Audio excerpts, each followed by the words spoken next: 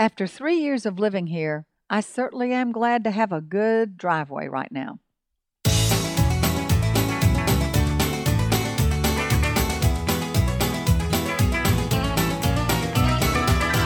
Welcome to Longleaf Breeze, subsistence farmers using 3 simple principles, approaching but never reaching subsistence. It's gotta be fun while we're doing it, and we don't make all misstatements.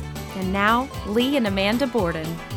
Thanks, Adrian, and welcome to our podcast of October the 4th, 2012. It is nice to have a new driveway, a new way that our company and we approach the farm. And you're right, we've lived here for 3 years, but we've actually been using that driveway for a little more than 5 years. That's a good point. Of course, so many of the times we came then, at first we weren't even really sure where our house site would be. We just needed a place to park. Right. But then it became... And you're right. At first, we didn't park on dark corners. We parked down on Rifle Range. Yeah. Then sometimes before we got the road, any kind of road at all, we had to park on the side of the road. We were really roughing it then. But we kind of had figured out where we thought the road needed to be, the main access to the property. And it turns out that... there was actually a much better solution that our friend Rodney Griffith told you about it. The driveway we have been using for these 5 years goes up a steep hill, then takes a hard left, and then comes down gently to the area where the lodge is and where the barn is where we live. Well, we actually approached Rodney trying to talk to him about asphalt, and we were trying to deal with the washing of that old driveway with rain bars. Yeah. Trying to, which made it bumpy. Bumps in the road, that, shed the water and so forth. And we brought Rodney out here with the thought in mind that he would help us by asphalting the existing driveway. And it didn't take him long looking at it to say, it'd actually be better if I cut you a whole new driveway. And he sort of showed us where he had in mind to do it. And it didn't take him long to convince us that made sense, because it really did allow him to flatten out that driveway. Yeah, it's much more level. And the other driveway, actually, there's a little extension now that's left from the old driveway that we can use for people, where people can park when they come to see us. That's right. Not only on the driveway, but on either side of it. We had already prepared for parking, and that area is still available for parking. So that'll help us. And the driveway is now a little shorter. Yes. Because it sort of cuts off at an oblique instead of taking a right angle. He had to do a good bit of earth moving to get it that way. He surely did. Because there's a drop off. It's almost flat. There is a slight elevation change from the beginning of the driveway to the point where the lodge is. I think it goes uphill just a tad. It goes down and then back up just a tad, but very slight, and in comparison with what we had before, it's pretty flat. Yeah. So, but we do need to, I noticed today there's a slight little crumbling place that I'm sure when Rodney comes back out, he can address that and shore it up a little bit. Yeah, and I'm going to ask you to show me where that is, so I'll be familiar with it in case I happen to be here and you're not available. I just noticed that we had a lot of rain this past week, and I think that's probably it's probably a good test to say, if it's ever going to crumble, it'll probably be now. So it gives us a good look at it, which is what he wanted us to do. Whatever we decide to do for our final surface, Rodney had suggested we just drive on it for 3 weeks and let it pack in and see how it does. So, but we are already confident that the new driveway is going to require a lot less maintenance than the old one did. Will be much more drivable with lower maintenance. That's right, and we can. It's a lot easier for our visitors who come see us. We do need to have some kind of other surface on top. It gets slippery to me anyway, and when it's rainy or wet. And it's messy. Nobody wants to have that on their shoes or whatever when they get out. So our original thought was asphalt. Well, concrete, I think, would be just out of the question financially. But we thought about asphalt. And then the other possibility is really hard packed, I don't know if that's the term for it, but number 4 stone that's nicely packed in there. Because you had placed some out. There's just a very small area on part of the existing driveway up to where we park it here at the barn that has that.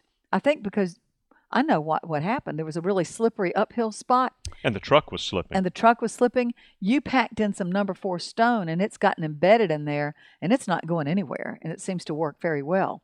However, that's one little tiny spot out of an entire large driveway. So I don't know how much that would cost. That may be more costly and much more of a hassle to put it down than asphalt would be. But the advantage it would provide is, it seems to me, it would be more porous. It would be more pervious and allowing rainwater to come into it. And we should do a little aside here and talk about what you did today. Yes, and I'll talk in much more detail about the next week, because I'm taking a 2-day course. I've only had the first day today in landscape design. And I'm really excited about it. I made A's on my little tests that I took at the end of class today.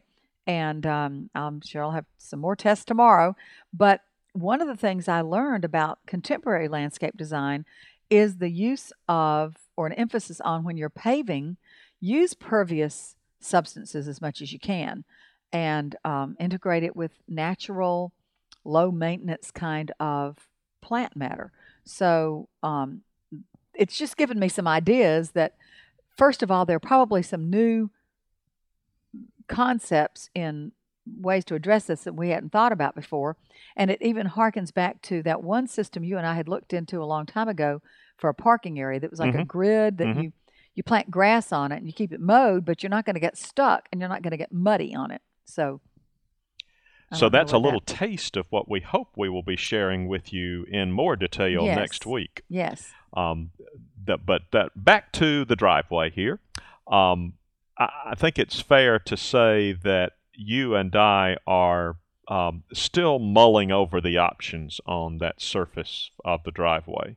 And we haven't ruled out asphalt. No, we have not. It's still a possibility. Yeah. It is awfully expensive, and the difficulty that we see with asphalt is it's harder to maintain an asphalt surface, particularly in a post-petroleum era. So that has you and me a little more skittish about asphalt than the average farm owner would be, because we're more aware and we have a greater expectation that we will that petroleum will be more difficult to come by in the future. So if we put something on there that we don't think will ever, that might argue in favor of concrete too, because concrete lasts a lot longer. You're right. Pretty much permanently. So if we could afford it. Yes, we've already concreted one driveway, and we know what that costs. It's not cheap.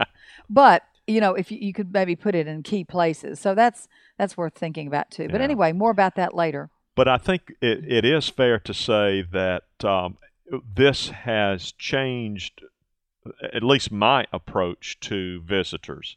And I particularly remember our good friend Justin, who has a modern, low-slung sports car.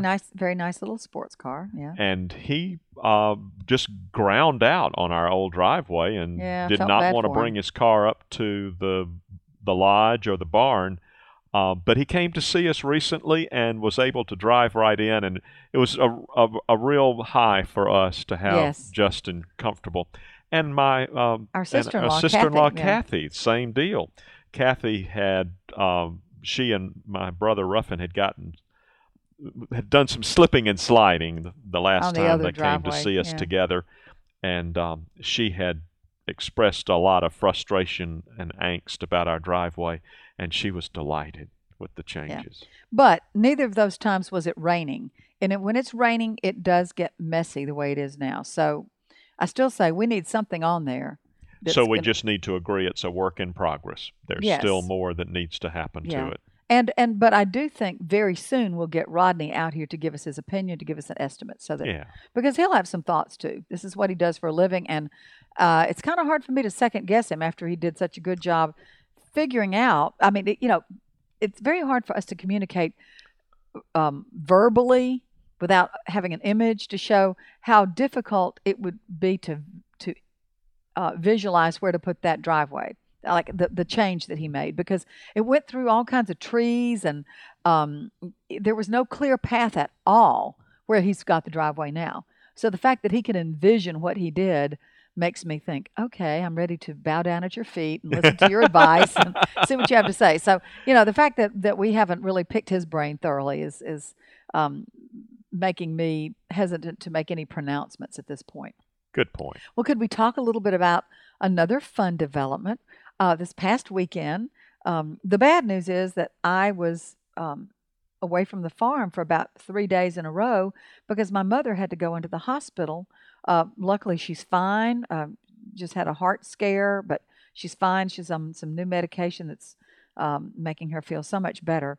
But I was away from the farm when lovely little elves in the form of our family members, our brothers-in-law and a nephew and a niece, and several people came and worked on raised beds. And actually, when I got back to the farm Saturday evening, there was like a brand new raised bed out in Veg Hill. So I'm excited about that. And so we are very grateful to Ruffin and Kathy and Brooke and Anthony and Bryce Tom. and Cece and Tom, all of whom helped with that first raised bed. And it was a group effort. We sort of needed that many hands to do the first one because we were trying to figure out how to do it. We're hopeful now that we know how to do it a little more easily, and that the next couple of beds will come together more easily. And so right now, Tom is scheduled to come back and help you and me with the next couple. So it's very nice of them, and we're going to do something very special for those sweet people. But anyway, so the second step in it all was yesterday. I got out and planted a good many brassicas. I got rutabagas and collards and cauliflower planted in it. And of course, I still have more. I mean, anybody who's heard me talk about my propensity for buying vegetables, but plants, that is, over the past few years with these podcasts knows that I didn't stop at one raised bed's worth. I probably have enough to fill up 3 of just fall veg, and that's before I even plant garlic. So we're looking at maybe, another raised bed for brassicas, another for maybe some seeds, various seeds I want to try to put out, and then I'll need another one or so for the garlic when it arrives. And we haven't even talked about those perennial plants that I bought, like those perennial leeks. We'll have some of those to put out too. So, yeah. Well, we may need to do some editing. Well, I'll do some editing, but I do have these things on their way being mailed to me, so I do want to be able to put them in the ground and see what happens.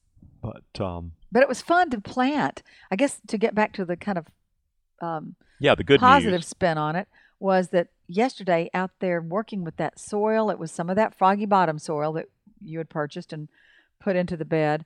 It was so pleasant to plant that way. And of course now I have mulching to do, and probably put some row cover over it to keep the grasshoppers off the plants. But I thought, man, this is beginning to be fun again. Yeah, one of the many advantages of the raised bed system is that humans will never walk on our beds. So that soil should remain pliable, and the tilt should remain nice and comfortable. So we hope that these will continue to be a source of pleasure and satisfaction for you, as well as food. Yes, and one thing that's very interesting is one thing we had hoped, which is my back is in much better shape. For some of the beds, we do need to even up around the beds. That one, the one that's in there, kind of sticks up out of the ground. Right. It's very level. You saw to it was level, but the ground around it is not. So I wasn't able to just perfectly, wheel my little cart around the way I hoped I might. And someday we will fix it so I can. And we are learning. We learned on that one that as a result of the quirk of the construction sequencing. The first bed we built is designated number 13. But in building number 13, we figured out that it makes all the sense in the world to get the site basically level before you put the first stick of wood out there. So that's what we're doing with number 14, and it is my hope that two things will happen as a result of that. One is we'll do a lot less handwork on leveling, and two, we'll get it lower. The bed should be down in the ground further, and as a result, we should have to do less disturbing of the soil and piling up here and there and so forth. So, But that one's there right now, so and there it will stay. We'll just have to I think you're right. terrace around it or something. You know, it's always a possibility that we could lift it and try to reseed it, but it doesn't seem likely. Not this year. We would lose all that good froggy bottom topsoil if we did. We'll just make it work. But I didn't have to like hunch over to plant the way I have when just planting into the ground. So I can tell that this is going to be much better for my back as over the years. But I noticed you said that you were anticipating as you get old, you may have some difficulty reaching into the middle of the bed. Yeah, one thing we're doing differently with these, instead of having 2 rows within a bed, we're actually going to, because I'm planting more intensively in the beds, I'm planting 3 rows. And also our drip system will have 3. Correct. We'll water 3 across. So, but it's a little more of a lean, and I can do it now. I'm in great shape, so I can get in there and plant in that middle. But that's something that may go by the wayside by the time I'm 90 or so. I don't know. Well, you know, when you get to be 90, I think you're entitled to tell one of your children or your grandchildren, honey, go out there and plant that middle row for me, okay? Yeah, that's true. I'll put Smith to work. Yeah. He'll be all of 33 and a half by then, so it'll be good. I think he ought to be well on his way to doing that. But I'm very pleased with the way the bed looks. And one thing that we learned about our own vision, our own judgment, is that when I looked at that bed, at first I said, is that really level? It is, and you and your brothers measured it with the transit, or whoever was your partner on that. Mm-hmm. And I know from having done that with Gene's bed that doesn't lie. We know that's level. The transit doesn't lie. The level doesn't lie. Your eye lies like a rug. It does, because what we've realized is that we've been accustomed to looking out at Veg Hill and thinking that's pretty level out there. Well, it's not. It's sloping in all different kinds of ways. Have I told you what the distance was between? No. Okay. From the top of the 16-foot long bed to the bottom of the 16-foot long bed looked to us to be, maybe a couple of inches difference. In the natural 14 inches difference. So the north end was 14 inches higher than the south end. And almost no variation from the east to the west. But in terms of north to south, it was a 14-inch drop-off from north to south. That is so funny. Yeah. And you just never would expect that looking at it. I wouldn't. Yeah. Now, someone who has a good eye, and God bless them when they do, they can look at that and say, it looks about like 12, 14 inches to me, and sure enough, it is. I don't have that eye. And I don't either. So aren't we glad it wasn't left up to that? Yeah. Well, don't have the drip irrigation in yet, although you're already trenching for it and getting ready. I am trenching for it, and I am planning on it, and I know how I'm going to do it. I'm just a little in a quandary about what the sequence, what's the best sequence for trenching and so forth. I think I'm probably going to end up just waiting and getting all the beds in line and then trench, and that means I'm going to have to move some soil around in the beds, but that's not that big a deal. Right. So it'll be fine. Yeah. Okay. Well, I guess we're probably out of time or close to it. We have enjoyed this visit, and we will look forward to visiting with you next week tentatively, so we can report to you all about what Amanda has learned about landscaping. You've been listening to Longleaf Breeze with Lee and Amanda Borden. You can call the farm at 334-625-8682. Send email to letters@longleafbreeze.com. Our address is P.O. Box 780446, Tallahassee, Alabama 36078. Visit us at longleafbreeze.com to learn more about the farm, to browse our archive, and to look over our planting database. You can also read the daily farm log and check in with Lee and Amanda. That's longleafbreeze.com. Thanks for listening. See you next week.